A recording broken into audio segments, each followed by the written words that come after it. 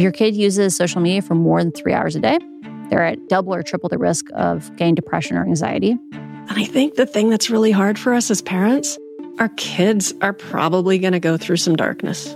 Oh my gosh, the term does not do justice to how hard this is. We are investing everything in the project that is making these children excellent. And I could see that those who were overmanaged were lacking in agency. Overwhelmingly, all they want and all they need is for us to listen and be empathic.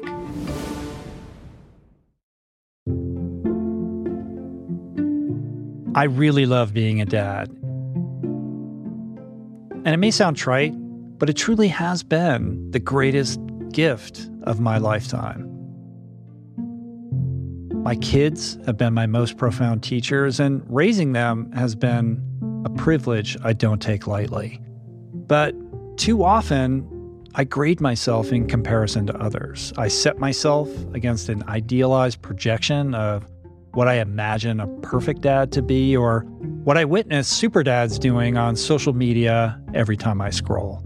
And while I do my best not to repeat yesterday's mistakes and also to interrupt all the misguided patterns that I've inherited, that we've all inherited by past generations, I still wonder, what are my blind spots and how can I do better? How can I be the best parent I can be?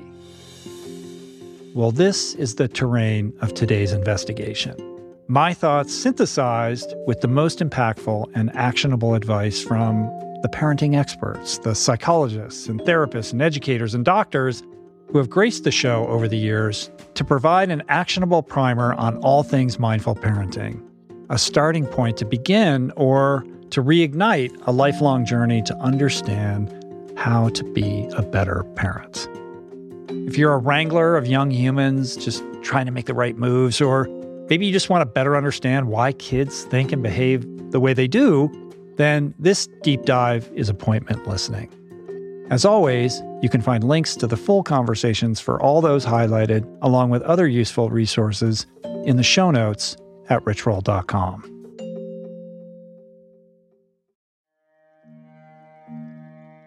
As parents, our number one goal, more often than not, is to protect our kids. We want to do everything in our power to set them up for future success, to save them from harm, to provide them with opportunities we didn't have, and to catch them when they fall. But as good-intentioned as this behavior is, the reality is that inserting ourselves too much over time can have lasting, unintentionally negative impacts on our kids' lives. You know the word for this, helicopter parenting. It's easy to fall into the trap of believing we're helping and protecting our children when we're actually undermining their capacity to fend for themselves, undermining their ability to develop resilience or a healthy relationship with failure, or even ownership over the equation between output and outcome.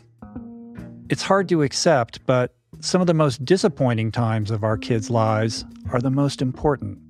We need to let them experience disappointment, sadness, and even pain so they can build resilience. If we protect our kids from every negative emotion at all costs, we may be inadvertently depriving them of some of the most important experiences of their young lives. Former Dean of Freshman and Undergraduate Advising at Stanford University, as well as the author of the New York Times bestseller, How to Raise an Adult, Julie Lythcott-Himes warns us of the negative consequences of blocking your children from distress in all forms, particularly when we don't give them agency. When parents continuously step in to prevent their children from facing any hardship or challenge, they deny their children the opportunity to learn and the opportunity to grow from those experiences. Here's Julie.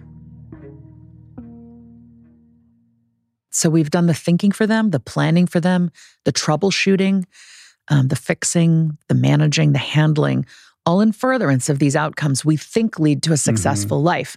And it's almost like we take our helicopter rotors and we lift them in the helicopter and arrive them at the future we have in mind. And then we can say, look, you've arrived. Yeah. You're here. And then the kid is bewildered at the place of arrival because they haven't done the heavy lifting. They've certainly worked hard. It's not to say that kids aren't hardworking in this context, but they've been so overmanaged and overhelped.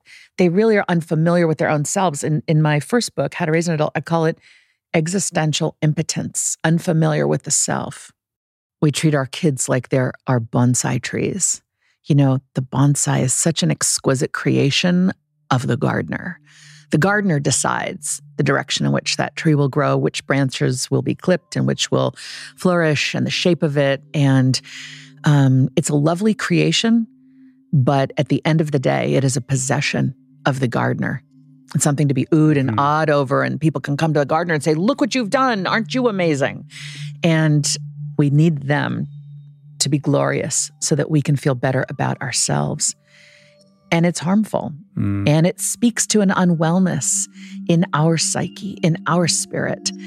How many of us are devoting countless hours to chauffeuring, concierging, helping with the homework, over-helping, outright doing the homework, planning and fixing and managing our kids' lives, and we have a primary partner over there in the wings, and our relationship with that person is dwindling and diminishing and suffering because we're not watering that plant. Yeah. We're not giving that relationship attention. The very relationship that might have created these children, languishes because we are investing everything in the project that is making these children excellent so that we can feel that we have, the right sort of accolades to boast about at a cocktail party. Julie goes on to say that instead of bonsai trees, we should think of our children as wildflowers, resilient, strong, and independent. We have to let our children grow and flourish by allowing them to figure some things out on their own without constant, perfect pruning. So how do we strike that balance between protecting and guiding without overstepping into helicopter parenting? Well, Dr. Lisa Damour contends this begins with providing a safe environment where they can make mistakes and discover their unique path on their own. Lisa is a Yale-educated psychotherapist with a doctorate in clinical psychology from the University of Michigan who specializes in education and child development.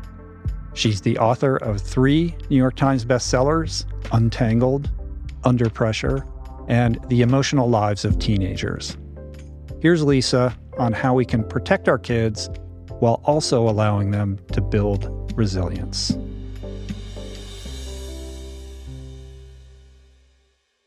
The way we view it in psychology is that distress is integral to human functioning.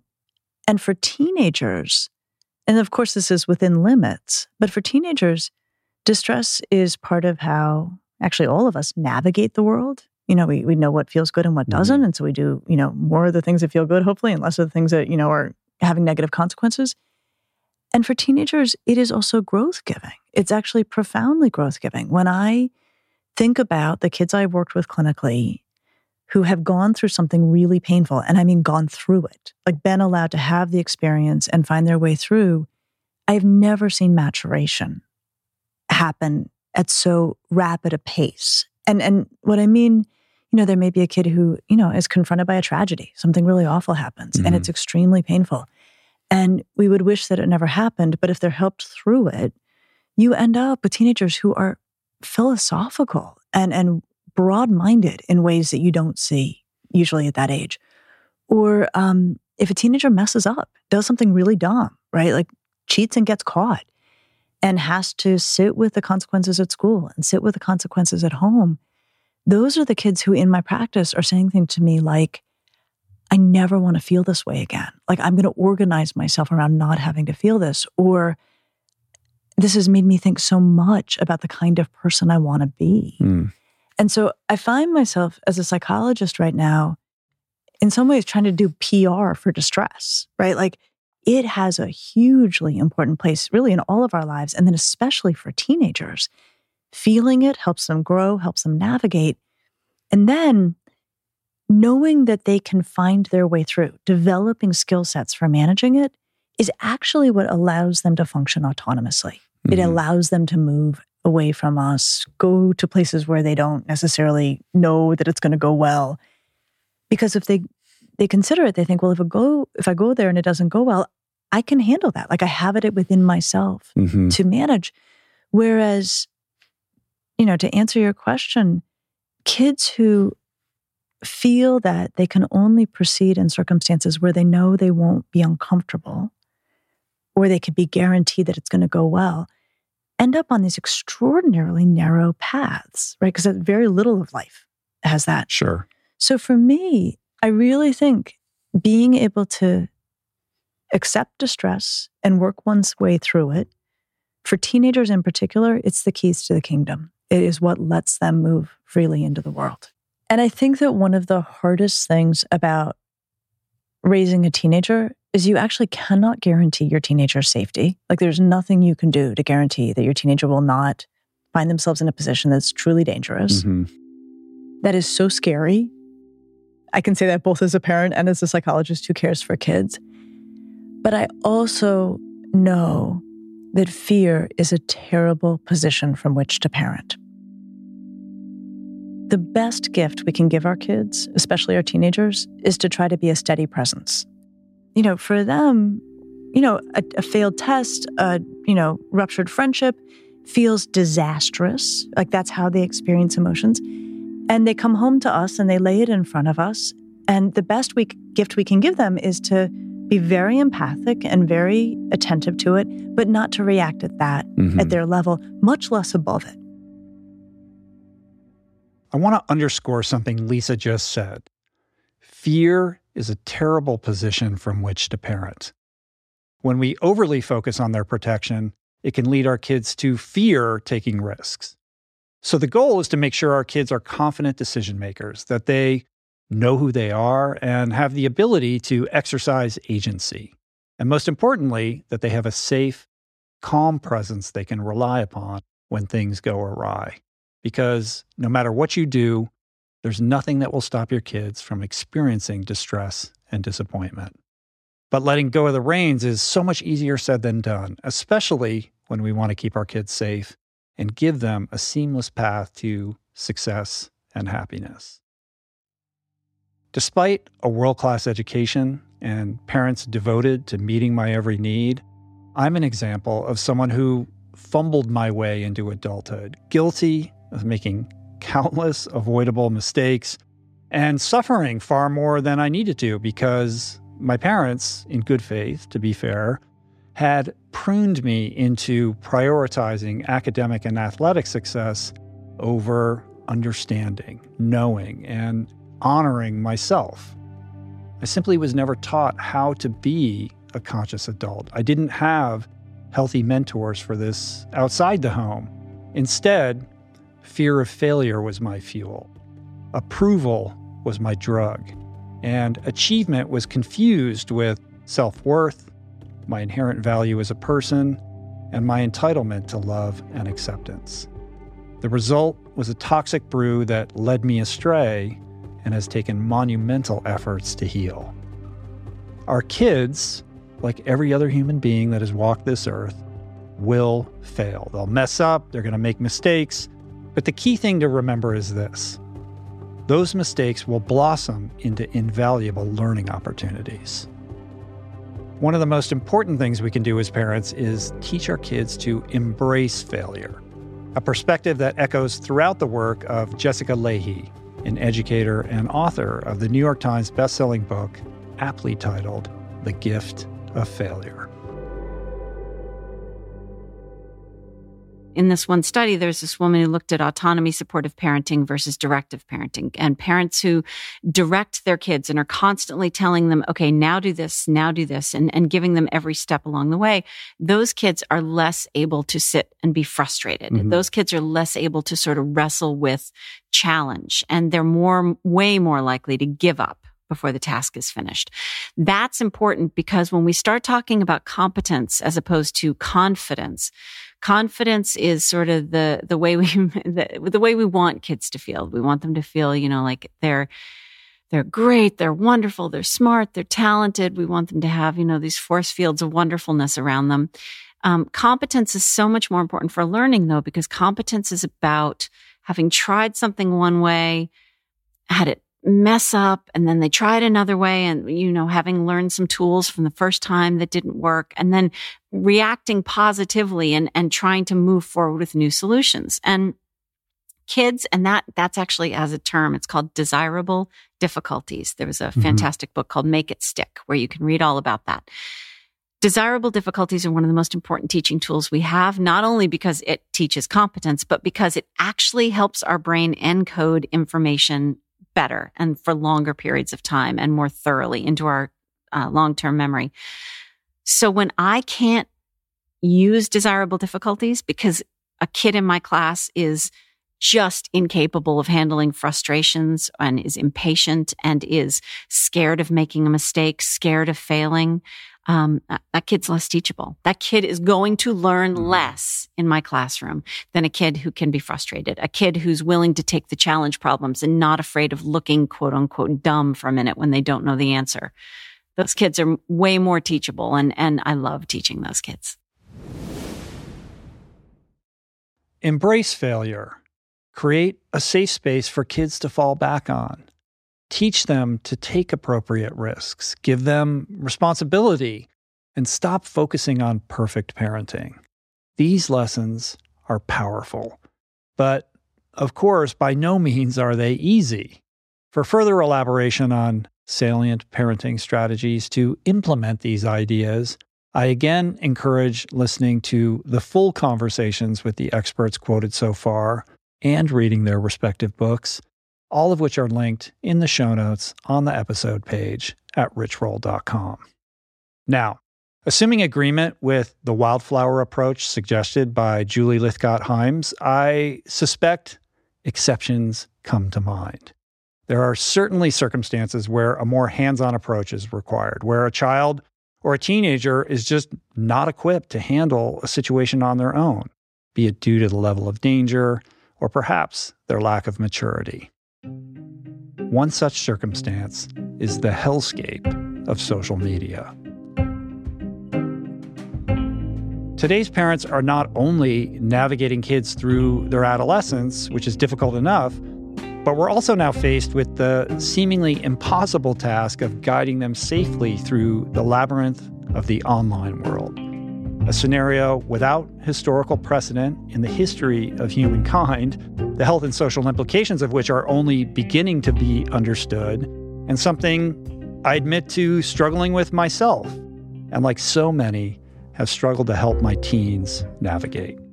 So, where do we begin to understand these social media giants, and what do we know concerning the effects of social media on teens? But first, a quick break for a word from our partners.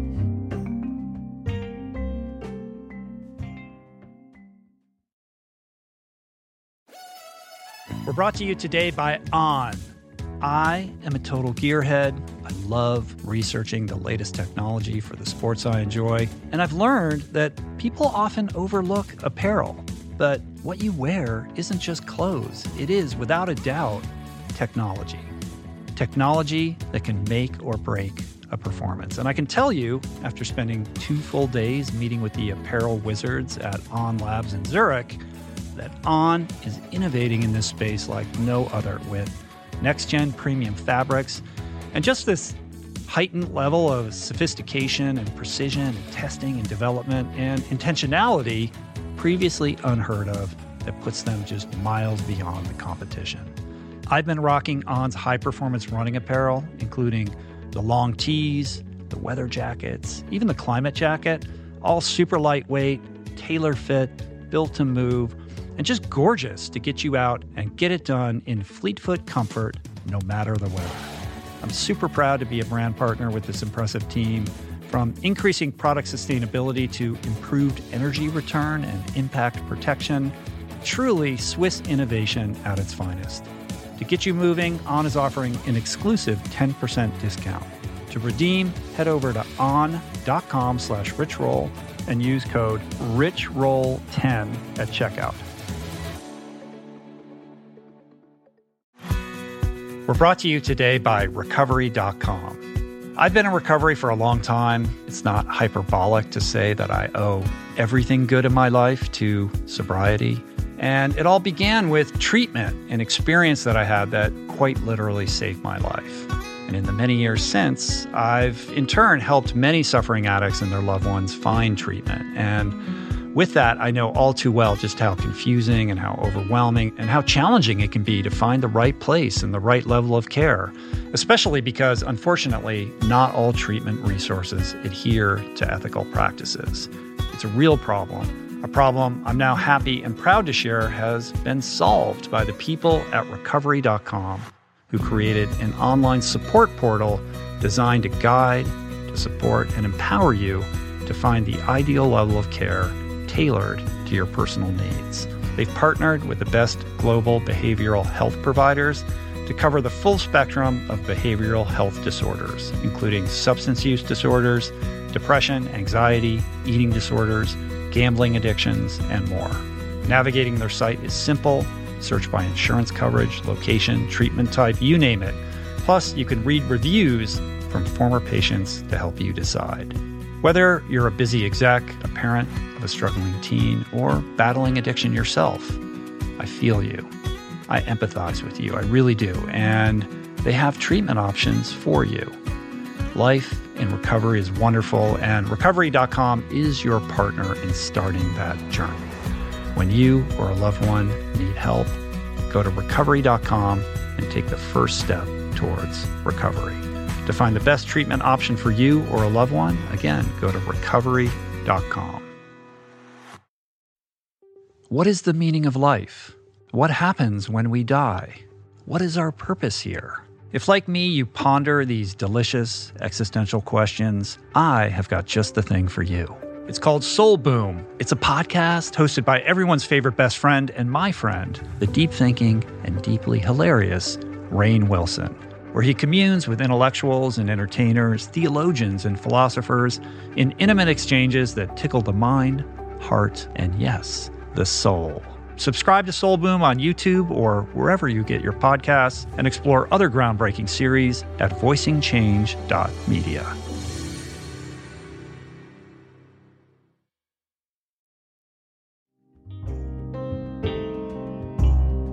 So, what do we know concerning the effects of social media on teens?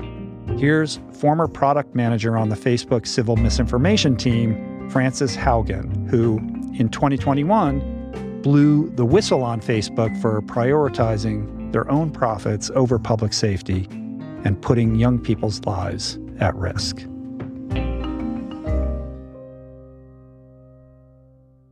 If your kid uses social media for more than 3 hours a day, they're at like double or triple the risk of getting depression or anxiety. The average kid in the United States uses these products for 3.5 hours a day.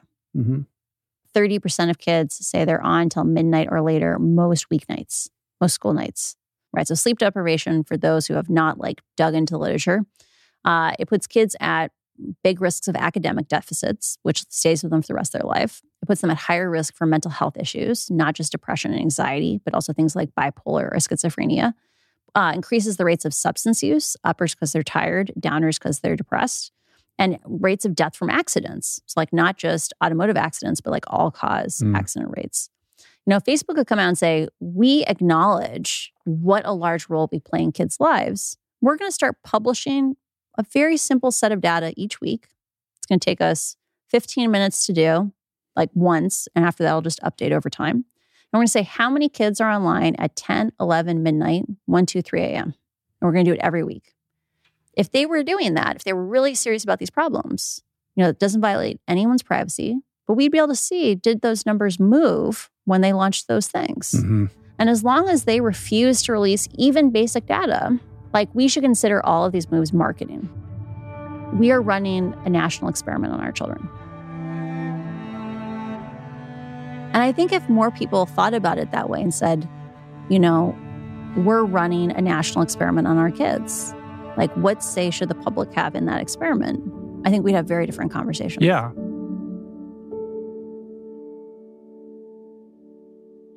These statistics are absolutely terrifying, to say the least. And all reason why in May of 2023, The Surgeon General, Dr. Vivek Murthy, issued an advisory on the effects social media use has on youth mental health. Here's the Surgeon General. Even though technically 13 is the age at which many platforms say people can start using them, about 40% of kids 8 through 12 are using social media. So those rules are not being enforced adequately either. So you're right. I think the concern is great here and this is one of the reasons I issued this advisory, is it was in response to a question that parents kept asking me, which is social media safe for my kids? And putting all of this together, like my two most important takeaways were, number one, we don't have enough evidence to say it's in fact safe. And two, there's in fact growing evidence that it's harming many of our children. And that statistic is one of those data points. And I think this is just, for me, a cautionary tale also of how we have to be thoughtful about how we embrace and integrate new technology into our lives. It's not that we should push away technology. Look, I'm a believer in technology. I use technology. I spent 7 years building a technology company. I'm a believer in technology, but it's ultimately in how it's designed and how we use it that ultimately impacts how it affects our lives. And I think particularly when it comes to our kids, I think I think you can judge a society by how well it cares for and supports and protects its children. I think this is too important for us to get distracted from. We can't, because every year for a child is an extraordinarily important time of development for them. Our kids' childhood is happening right now. We can't say, come back in 5 years and we'll fix this. We've got to do that because every day, I'm getting stories from parents who are telling me about how their child was harmed, how their child was exposed to content that urged them to take their own life or to harm themselves, how they were harassed, exposed to racist remarks, to misogyny online. You hear this again and again and again from parents who are saying, why is this happening? Why isn't someone doing something about it? Why doesn't someone have my back? We will put the entire burden of managing this new, rapidly evolving technology on the shoulders of parents who never grew up with it. That's not fair, right? Or on young people who don't have the brain power or skills to rebut its addictive lures. That's right. And what that basically is it's pitting the best developers and program designers in the world against parents and kids. That's not a fair fight. And that's why we've got to have the backs of kids and parents on this issue. And again, I can't think of something that's more important for us to address. Look, when it comes to mental health more broadly, we've with kids, I've at length spoken about the importance of us improving access to treatment. We got to do that. We're investing more in the last 2 years in that. That's a good step forward. There's more to do there. But if all we did was focus on treatment and didn't address these deeper root causes, like loneliness and isolation, like social media, which are impacting the mental health of youth, then we just can't keep up with the demand. Universities are, compared to 10 years ago, many of them have hired double, triple, in some cases quadruple the number of mental health counselors, and they still can't keep up with demand. So we've got to get at the root causes of some of this, and this is why addressing technology and loneliness are so critical.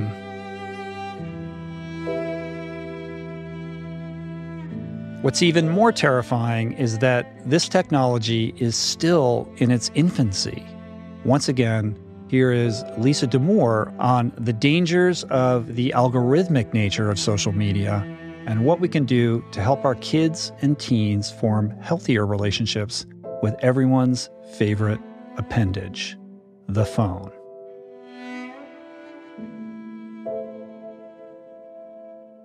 The thing that made me nervous and continues to make me very nervous about social media is the algorithm-driven nature of what kids are presented. And so that anything a kid, I think most people know this, but I think it's still worth articulating, actually anything a kid or that we spends time looking at or searches for or likes or comments on, the algorithms driving these social media platforms will pick that data up and then present them more of that in the aim of getting them to not be able to look away. And what I think about with those algorithms are norms. that teenagers are very vulnerable to the norms in their environment. And so when I think back to the eating disorders finding, where we just saw so many eating disorders in the pandemic, there's a pretty decent consensus that probably what drove a lot of that is that we have kids who are home, they have tons of time on their hands, they have tons of energy to do something. So they do a little searching for fitness or weight control or whatever. The algorithms pick this up and start flooding their feeds with imagery related to dieting or advice on dieting. And in the absence of leaving the home, doing other things, looking at other people, this becomes the norm. And it no longer seems strange to, ultra diet, do things that are actually really, really dangerous. And so when I worry about social media, what I worry about is that it can shift the norms for kids and change what they think to be typical. And so I think, first of all, none of us should have our phones in our rooms. I don't have my phone in my room. And so one thing a parent might do is to say, okay, we're making a family-wide rule. It's all coming out for all of us. And of course, the teenager will be like, no. And the parent might consider saying, look, it's bad for our sleep. It's bad for your sleep. Sleep is the glue that holds us together. For us to take it out of our room and not ask you to do the same, it would be like we got in the car and we put on our seatbelts, but we don't ask you to put on yours. Mm-hmm. So you can make that case. The other thing to try, and again, does that work? Well, I'm offering these humbly. I'm offering things because it means enough to me that I don't want to just write it off. Yeah. I think the other thing to try is to say, let's just do a 2 to 3 week experiment. Sometimes teenagers will agree to an experiment. Let's take it out of your room for a couple weeks. And here's a clock radio to replace all of the things that you feel that it does. And then see if after a couple weeks, there's not some agreement around this. Here's the other thing. Teenagers like to know the why. And this is, again, back to the bullshit detector. They like to know the why. Here's the why. We have data showing that you do not actually get as good a sleep in a room with technology in it.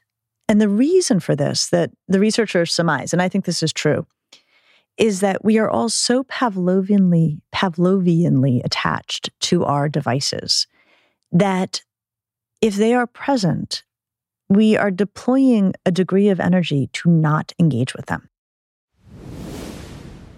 So personally, I found it insanely helpful for my sleep to keep my phone as far away from me as possible in the hours leading up to and including bedtime. But while my older kids have come to appreciate this practice themselves, let's just say it's been more than a struggle with our teenagers. Compounding the degree of difficulty is the fact that every year, new technology comes out, more savvy than ever at capturing and maintaining attention, and the fight to resist becomes even steeper. For the best of us, it's like bringing a knife to a gunfight. For the young developing mind, it's game over. It's just not feasible or necessarily advisable to raise a Luddite. So what else can we do as parents, educators, and mentors to raise kids to have a healthy, or at least a healthier, relationship with the digital world? Once again, here's the Surgeon General. I'll tell you, honestly, this is hard. These devices are so intuitive for kids. My daughter, when she was in preschool, came home one day and asked my wife and I if we could post a picture on a social media platform for her. And we were like, what? How do you even know about this platform? How do you know that a picture should go? We were flabbergasted, but her preschool classmates were talking about posting pictures on social media. So we know we have to be vigilant there. And part of this for us is about protecting time without devices. So we have a curated list, a sort of set of videos that we will allow them to watch in small doses from time to time when we're on an airplane, for example, or here and there. Things that have some sort of educational or cultural value to them, things that don't have harmful content in them. So we try to limit how much time they spend there. But we also know that as they get older, that we have made the decision that we want to delay their use of social media until they're well past middle school and potentially beyond that. That's not easy to do. It's incredibly hard. But one thing we know is that it'll be easier if we can do it with other parents. And this is something that I've now heard more and more from parents of kids who have older kids, is that this is really tough to do on their own. But when they find one parent, two parents who are willing to make the same decision for their child, whether that's delaying the use of social media or whether that's creating tech-free zones in their child's life, like not using social media or technology in the half hour before they go to bed and throughout the night or around meal times, it becomes a lot easier when you're doing this with other parents. It's still not simple because over the years, I think largely this technology has spread like wildfire without any real guardrails, to limit children's use and to healthy use. And so what you're seeing is that it's become this expectation that every child is on it. In some cases, schools are even assigning homework that requires the use of devices and in some cases of some social media platforms. So we have to pull back a bit and get to a place where we can have tech-free zones where parents can work together and support one another in delaying use. And I think when we're planning to do that until, one, we feel that our child is actually developmentally ready to use social media, and two, until real safeguards have been put in place, and I mean specifically safety standards, like what we did for automobiles, that we are now calling for in our advisories to be applied to social media, and until there's data that actually tells us that these platforms are in fact sufficiently safe for our kids. Mm-hmm. Like we don't let our kids take medicines that aren't studied to be safe and effective. We don't put them in car seats that haven't been certified to be safe. Yet we're having them use these platforms, which are profoundly changing how they see themselves and others, with scant data to reassure us at all about safety. Yeah, it's a huge problem. I'll be interested to see how that progresses for you as they age. Yeah. It's almost like an asymptotic curve. Like with every year, the pressure to get the device to be online in that way increases exponentially. And it's a hard problem because on some level, fluency on those platforms is a gateway or kind of a key to having a social life, right? Mm-hmm. If you can't be a Luddite, you would be a social pariah amongst your peers and your classmates as a young person who's on the outside. It's sort of like the kid who doesn't get picked for the kickball team is the kid who's not part of the Snapchat group chat or whatever it is, right? Yeah. So that complicates it from a parenting point of view. Rich, can I just say on that, though? Yeah. Two interesting things that I've learned recently. One is that as I've talked to more and more students, like middle school and high school students who are actually building movements to actually get off social media and get offline, they often have, in the beginning when their parents told them, hey, you can't use this until later, they fought it and they were angry. But over time, they actually came to feel a lot better because they saw themselves less subject to a lot of the anxieties and struggles that their peers were going through as they, engage with bullying or harassment online or constant comparison with other people. But the other thing is, as that community grows and builds, those kids aren't alone, right? And there are more parents I also encounter who are looking for what we used to term dumb phones, right? Phones that don't have the capability of having social media, but have the ability to text, to look up, to make phone calls, to use maps. So good for safety, good for communication with friends, but don't necessarily subject you to all of the other potential adverse effects of social media. So I think there are additional pathways that we have to build here, but you're absolutely right that it's not simple.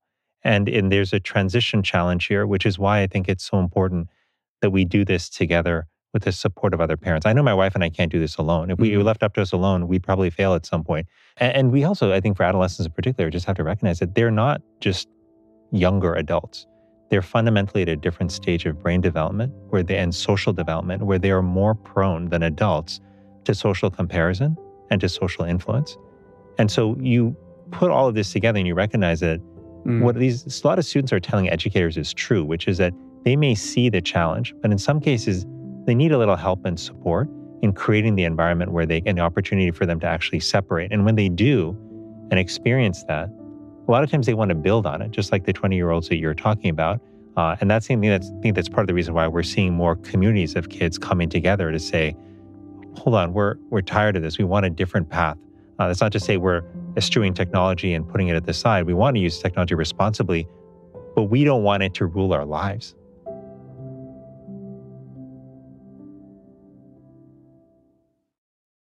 Ideally, delay a child's immersion into social media for as long as possible. And when kids finally are granted access to devices, it's incumbent upon us to immediately set clear ground rules. Like, for example, initially limiting their functionality to basic communication like texting. And then, and this is really important, following through by actually enforcing those rules. Something I admit to having been less than stellar about. If your child already has a device or social media of any kind, the first real step in helping them navigate that responsibility safely is awareness and communication.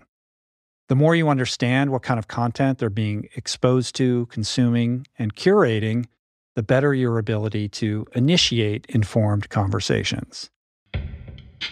To create open communication and maintain it requires a suspension of that impulse we all have to approach transgressions punitively. Instead, what we have to do is lead with curiosity, because young ones, teens in particular, simply are not going to open up if they feel judged, or worse, unsafe.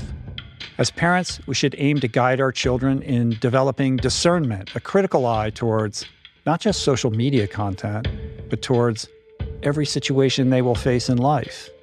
With social media in particular, that means teaching them to discern carefully crafted digital images from reality and understanding the potential implications of constant connectivity.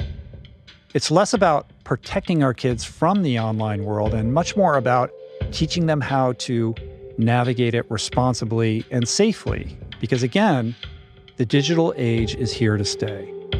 Accomplishing this, of course, always goes back to creating a safe environment conducive to open communication.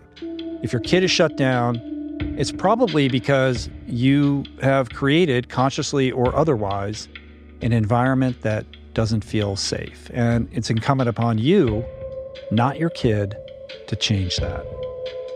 But even in the best case scenario, the truth is that all we can do is give them the tools they need. And then, and this is the really hard part, we need to trust them. Sit tight, we have a lot more great stuff on the way, but first, a quick break for a word from our partners. You are listening to this podcast because you care about improving your health and your well-being. But this quest is incomplete if you have yet to add my friend Dr. Rangan Chatterjee's Feel Better, Live More podcast into your listening quiver. An RRP favorite and someone I'm personally quick to call when I'm in need of good advice. From nutrition to mindset, fitness, and relationships, each episode is packed with the tools you need to become the architect of your health. Subscribe to Feel Better, Live More, available wherever you get your podcasts, and explore other groundbreaking series at voicingchange.media. There are certain rare people who have a powerful voice and know how to use it. My friend Amanda de Cadenet is one such human. The podcast is called The Conversation because it is the conversation. A groundbreaking series of raw and honest exchanges on the issues that matter most. Mental health, sex, politics, ambition, gender roles, and more. Listen to The Conversation wherever you get your podcasts and explore other groundbreaking series at voicingchange.media.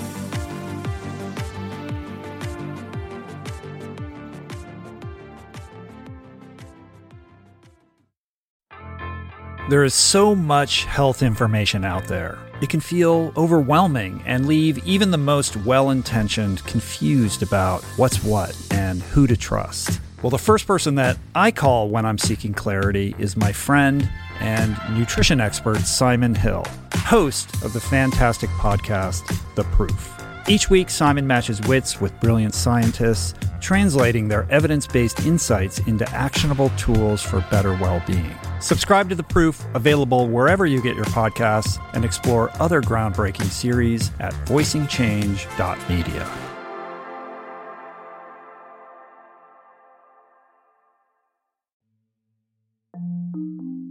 When my eldest daughter turned 13, suddenly everything I did irritated her. No matter what I said, whether it was something that mirrored her budding personality or something that diverged from it, absolutely everything annoyed her. As parents who adore their kids and remember how sweet they were when they were small, moments like these can be quite painful. They can be gut-wrenching even. And I think we all understand that individuation is a healthy and necessary aspect of growing up. And yet, it still does feel personal, even when you know that it isn't. And so the challenge, the Jedi approach, to coin my wife's metaphor, is extreme neutrality. To depersonalize everything and not allow any of this to impact your emotional state of being so that you're not reactive in these situations and instead totally equanimous. But change is inherently stressful, and no change is more pronounced than the transformation from childhood to adolescence. So, where do we start in better understanding this crazy roller coaster ride? Interestingly, psychologists mark the beginning of adolescence much earlier than we might suspect, at age 11. The onset of puberty brings significant changes, both visible and internal, impacting the brain's functioning and leading to a redistribution of power to the emotional centers. As a result, that sweet child who reliably laughed at your jokes and loved your company may suddenly seem distant and moody. This, unfortunately, is not only normal, it's necessary. Adolescence is a time of individuation. It's a healthy part of growing up. We all experienced it, and despite the painful moments that this stage can bring, it's important for us as parents to detach ourselves emotionally from what's happening and understand that our teens' behavior isn't a personal attack. But trust me, achieving this level of detachment is not easy. If you can manage it even 20% of the time, you're doing exceptionally well. With this in mind, I want to share a powerful perspective shift courtesy of teen whisperer and behavioral expert Josh Shipp. While a kid is trying to become a teen and get that independence, they begin to push away the parent. And the way I always think about this is kind of like a roller coaster. Meaning, when you get in the roller coaster seat, they put like the lap bar down in your lap, and if you're like me, you kind of grab that bar and like wiggle the crap out of it. See if it's actually locked in. Yeah, I'm a little OCD in general, but also like, all right, I want to make sure this is safe and this is secure, and I wiggle it and I push it and I prod it, not hoping it will give, leading to my inevitable death, but I push it and I prod it and I test it, hoping it will hold. And kids who are going into the teen years are going to do the exact same thing to you. Mm-hmm. And they're not pushing and prodding and testing, hoping that you will give, but rather hoping that you will hold. Hoping that at this time in their life when so many things are uncertain and so many things are unsure, that you're certain and that you're sure.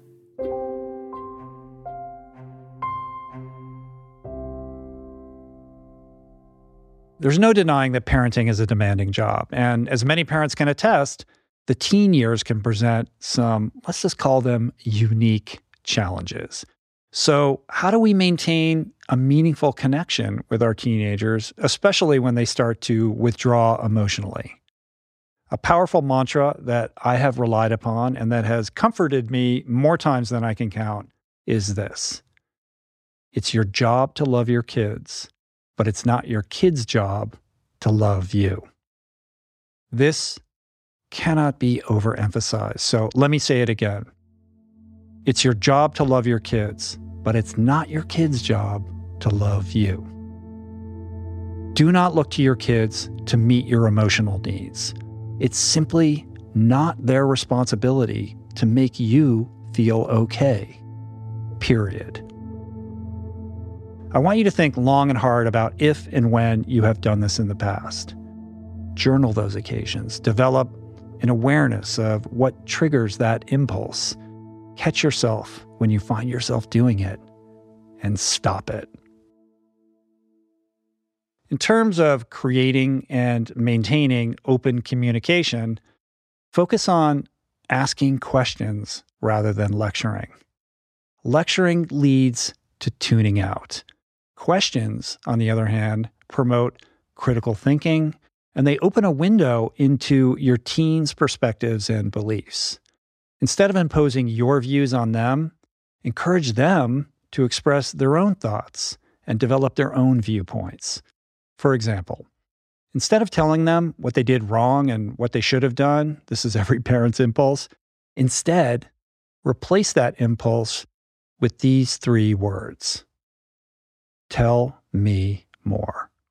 Tell me more. You may not like the answers they give, but I got to tell you, it's a lot better to know what they think than to be kept in the dark. It's essential to remember that as your child grows up, your role shifts. It shifts from control to influence. By asking questions and fostering an environment of open communication, you not only build trust, you help your teenager to think critically and make wise decisions independently, skills that will serve them well throughout their life. Once again, this is Josh Shipp. Think of yourself as a coach. And think about what a good coach does. Coach prepares the athletes before the game. Let's run drills. Let's go through scenarios. What's that? You're being bullied at school emotionally. Some kids being a jerk to you verbally. Let's go through that. Let's talk about how you're currently responding. Do you think that kind of perpetuates the situation? Do you think they're getting a rise out of that? Like they like to see you snap or cry or yell or whatever? Like, let's go through the different scenarios you're going to be in, just like a coach does before the game. Let's run the drills. Let's go through the stuff. Great job here. Watch that. There's the thing that's going to get you. Mm-hmm. After the game, the coach, great job on this. Let's work on this. Let's review. Here's what went well. Here's what didn't. But during the game, it's all on them. We can't step on the court. Right. That's not how it works. And I think that's really the game when we talk about influence versus control. That's what it looks like to have a teen, is that you're not out there on the court. You're not out there on the field. You don't, sadly, have control, but you have influence, which means even if you can't control in that moment, because you're not there, or they're at school, or they're out with friends, or they're out God knows where, you do have that influence before and after to try to train them to execute appropriately. Mm-hmm.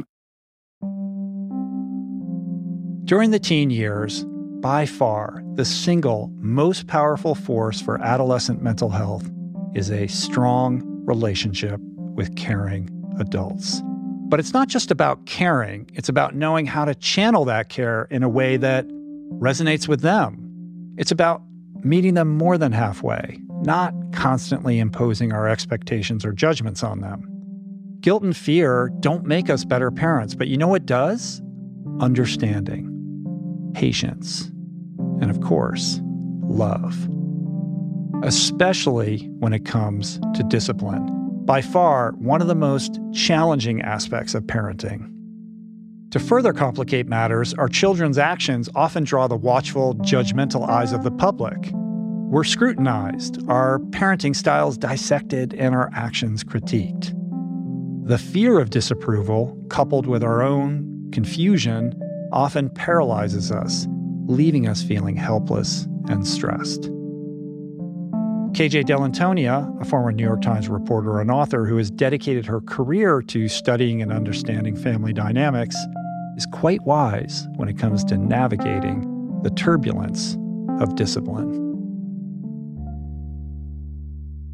So one of the pieces of research that I did myself was to work with a professor at Fordham University, and we created an academically peer-reviewed, appropriate, I would call it a survey, but I think there's a better word for it, study in which we got 1,000 people who were, demographically reflective of the United States, not 1,000 of my closest Facebook friends, to respond to questions around happiness and parenting. And we used the academic measure for happiness, which is satisfaction. It's like how it's called efficacy, and it's how good do you think you are at this thing. And so one of the things we had on there, as well as lots of questions about, well, how do you decide what your kids have to eat, and how do you feel about how much homework they have, and how do you feel about your involvement? We had this open-ended question. We actually had two, and one was, what do you like most?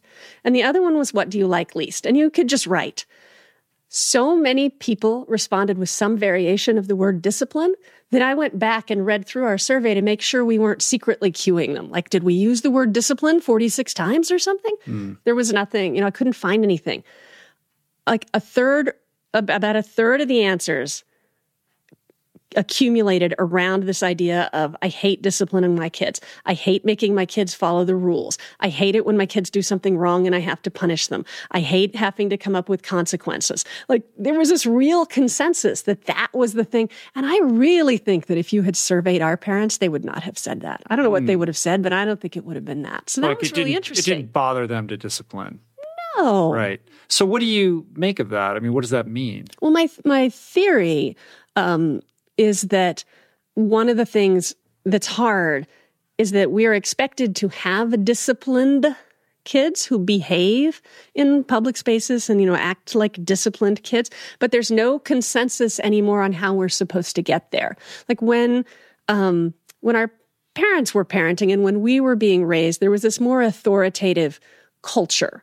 Authoritarian culture, where the idea was, if your child does something wrong, there is a consequence, and that will teach your child not to do the wrong thing. And whether actually that didn't necessarily work, and it's got its problems, but it was a thing. Like, there was an expectation. So when your child didn't do the right thing, you knew what you were going to do. You were going to ground them, or you were going to take away the television, or you were going to, not let them go to the dance. You knew. But now we don't really have an agreement around that. Now it's sort of, well, do you have a conversation with them? Is this a learning experience? Do you try to, talk to them? What works for your kid? And that's actually, it's a better space. But it's confusing. But There's it's no confusing. Social consensus. It's upsetting. And if you,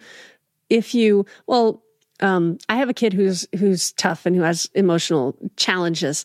And one of the things that we discovered for her was the consequences just completely backfired. So we would be in a public space and this child would do something, horrific that would cause everyone else to sort of turn and stare, waiting for you to impose some form of terrible consequence, and would observe us sort of just standing there and watching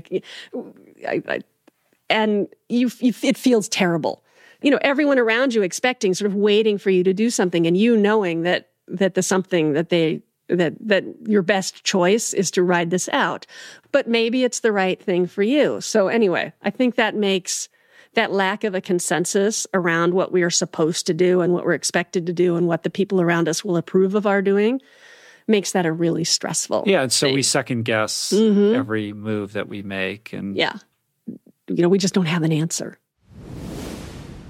As KJ alluded to, it's important to remember that there's no one-size-fits-all solution. What works for one child might not work for another. This has been the case in my own personal experience. The usual consequences of bad behavior backfired with our most emotional and strong-willed child. It took some time, but I realized that the best course of action with this person was to simply ride it out, to let the storm pass, and talk about it with them later when we both weren't emotionally charged. The ability to pause in these tough moments takes superhuman amounts of patience. I try to constantly remind myself that these tough moments aren't the end of the world, because let's be honest, the ultimate goal isn't to raise perfectly disciplined children. It's to foster emotional resilience, to equip them with the tools they need to face the world with confidence. Once again, let's hear from teen whisperer Josh Shipp. To parent a teen well, you need to do two things: consistent encouragement and consistent consequences. At the end of the day, if you can do both of those things consistently, your kid's going to be fine. Mm-hmm. Not perfect, not without issue, not without, fault or flaw or whatever. They're still going to be human. But for the most part, you will have an independent, responsible, caring, young person on your hands at the end of that. And with most parents that I see that I've worked with, they tend to err on being really, really good at one or the other, but not so much both. Mm-hmm. So, sometimes we can be, in the media and such, very harsh on parents that sort of coddle their kids. And we can say, oh, you're raising entitled kids, and don't you realize what you're doing?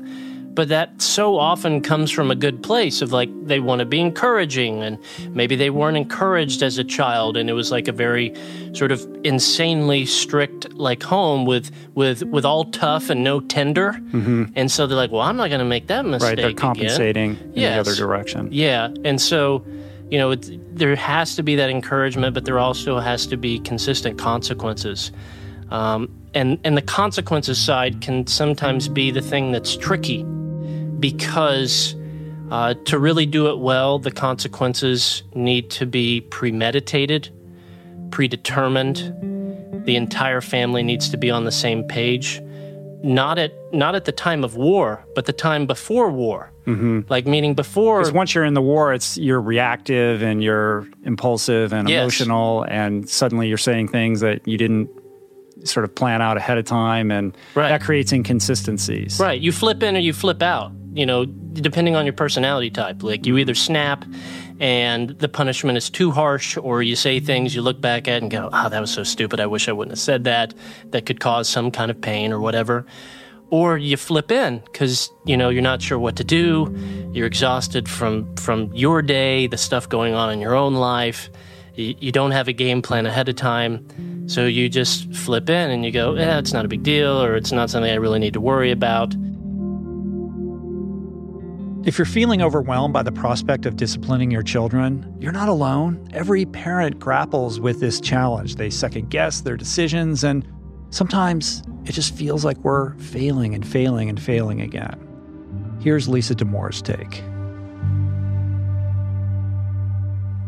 So when we look at the research and when we distill all of it on like what kids need at home, it's two things. They need warmth and they need structure. So I think you can actually bring both. So say a kid does something really that they should not have done.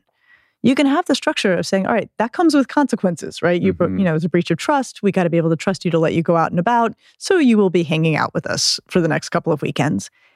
And then the warmth can come and be like, what happened? Like, that's so not like you. Like, it's not an either or.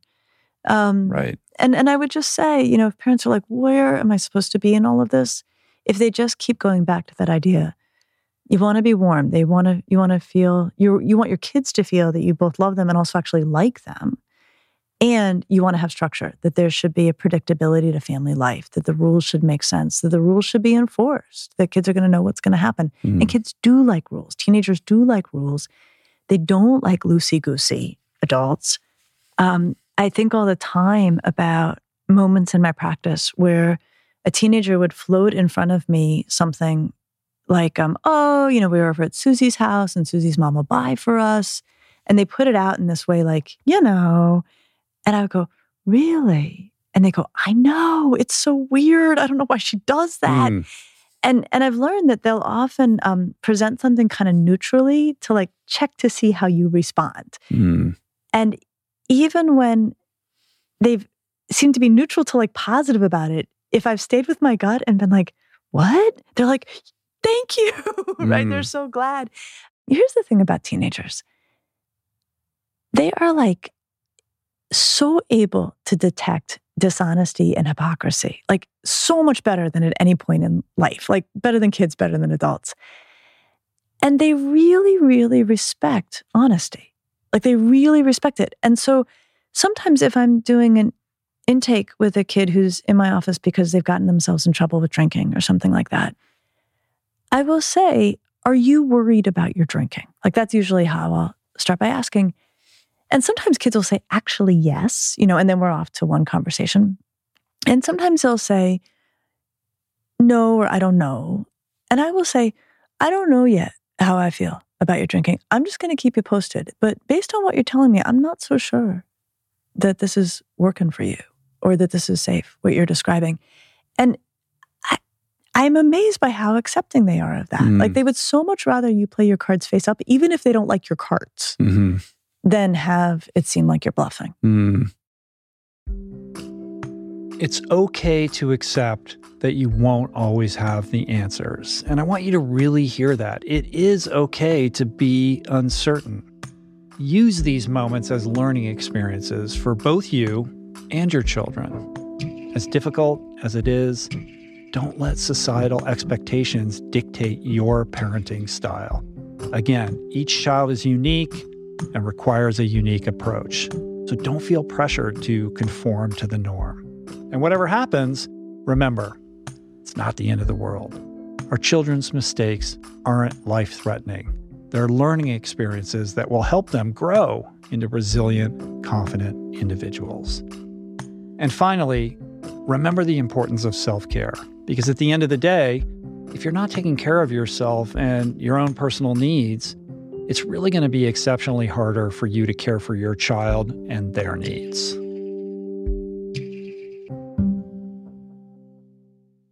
Unfortunately, our society often commends the sacrificial parent.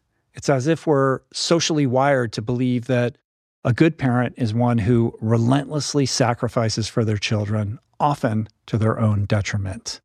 While we are hardwired to prioritize our children's needs over our own, this selflessness often leaves us drained, leaves us unfulfilled, or worse, blaming our children for our own unmet needs. Now, it may feel selfish or indulgent to even consider ourselves when there are lunches to pack, homework to help with, and endless loads of laundry to do. But in reality, our well-being directly impacts our ability to parent effectively, our ability to communicate well, and to maintain that all too important equanimity in the face of stress and conflict. Yet, even as we discuss this, I couldn't help but notice a twinge of guilt creeping in, because after all, isn't it almost sacrilegious to even consider our own happiness in the face of our children's needs? Isn't our role as parents to bear that brunt of sacrifice and selflessness for their sake? Well, KJ Dell'Antonia has a few thoughts on this. It's actually much better for them to see the adults in their lives having a productive, happy, pleasant, joyful experience. Otherwise, how are they going to learn to do that? But this is our time, right? We've got 20 plus years of raising our families and being with them and being all together in that same house and sort of having this experience of being a family. I just want us to make it great for everybody. So one of my mantras is that you can be happy when your kids are not. And that definitely makes some people kind of go, whoa. Yeah, it makes people nervous. Little step back there. Wait, no, I can't. I can only be as happy as my unhappiest kid, right? That's the saying. I can't be happy when they're not. But, let's talk this, let's parse this out. So if you're the kid and things are going wrong for you, like you didn't get invited to the birthday party and you're 11 and your mom is losing her mind because you didn't get invited to the birthday party, a couple of things are happening. First of all, you're like, whoa, maybe this is a big deal. I mean, I was thinking it was an 11-year-old birthday party, but maybe it's huge. Secondly, our kids don't actually want us to be unhappy. I mean, all right, sometimes it feels like they do, especially at 2 o'clock in the morning or whatever, but they really don't. So here's your child going, when I tell my mom that things like that happen, she gets really upset. Maybe I shouldn't tell her. Or, oh, my dad got really, when I didn't make the team, it really freaked him out. So maybe I should either pretend it doesn't matter to me or not try out because I don't like to upset my parents. Yeah. So those are some unintentional consequences that they are feeling. Plus, our kids don't need the burden of our happiness on top of theirs because we are worthy of putting time into ourselves and making our own decisions about sort of how we want to spend Saturday and where we want to go for vacation and even what we want to have for dinner. It doesn't have to revolve around somebody else. whether that's your kids or your parents or anything, or I'm sorry, not your parents, your partner, or anything. I feel like, I talked to this great expert, Rick Hansen. You probably know him. He's a neuropsychologist. He's the author of Hardwired for Happiness. Mm-hmm. And he's written a lot about how, human brains are really they're wired to look for the bad stuff, right? Because bad stuff is dangerous. I mean, we got to look for those tigers. We got to remember where the tigers are. And his idea is that the more time we spend soaking in like the good stuff, the more we can train our brains not to freak out about imaginary tigers, because there aren't that many. Mm-hmm. But the reason I'm sort of telling that story is that at some point he said to me, sometimes I feel like Americans are afraid to be happy. And that really soaked in for me. Like, I don't want to be afraid to be happy. I want to go for it. I want to grab all the happy that I can. And that doesn't mean, everybody else out of my way. I'm going to get my own happy. It means, let's build something that's wonderful for all of us. Ultimately, being a happier parent is all about our mindset. It's about how we choose to look at our experiences, how we interact with our kids, and what we choose to pay attention to. We can make a conscious decision to focus on the moments of joy and happiness, even in the mundane routines of daily life. As KJ aptly put it, a significant part of being happier is about choosing to pay attention to the things that bring us happiness. Being a parent isn't about achieving perfection. It's about nurturing our children. It's about guiding them through life's challenges. And most importantly, being happy. After all, happiness isn't just the destination. It truly is the journey. Whether you're a parent, a guardian, a teacher, or simply someone who interacts with children on a daily basis, your happiness influences those around you. Kids pick up on our moods and our emotions, often mirroring them. If we radiate joy and positivity, they are likely to do the same. It is in this vein that parenting offers a huge challenge and a gift. It pushes us to be the best, most authentic version of ourselves, more than any other experience in life. We have a duty to lead by example and to be mindful about the messages we convey and the values we embody. It's about proving that it's possible to live a fulfilling, successful, and happy life while also staying true to who you are and what you believe in. Because in the end, the most powerful message we can impart to our children is the importance of being yourself.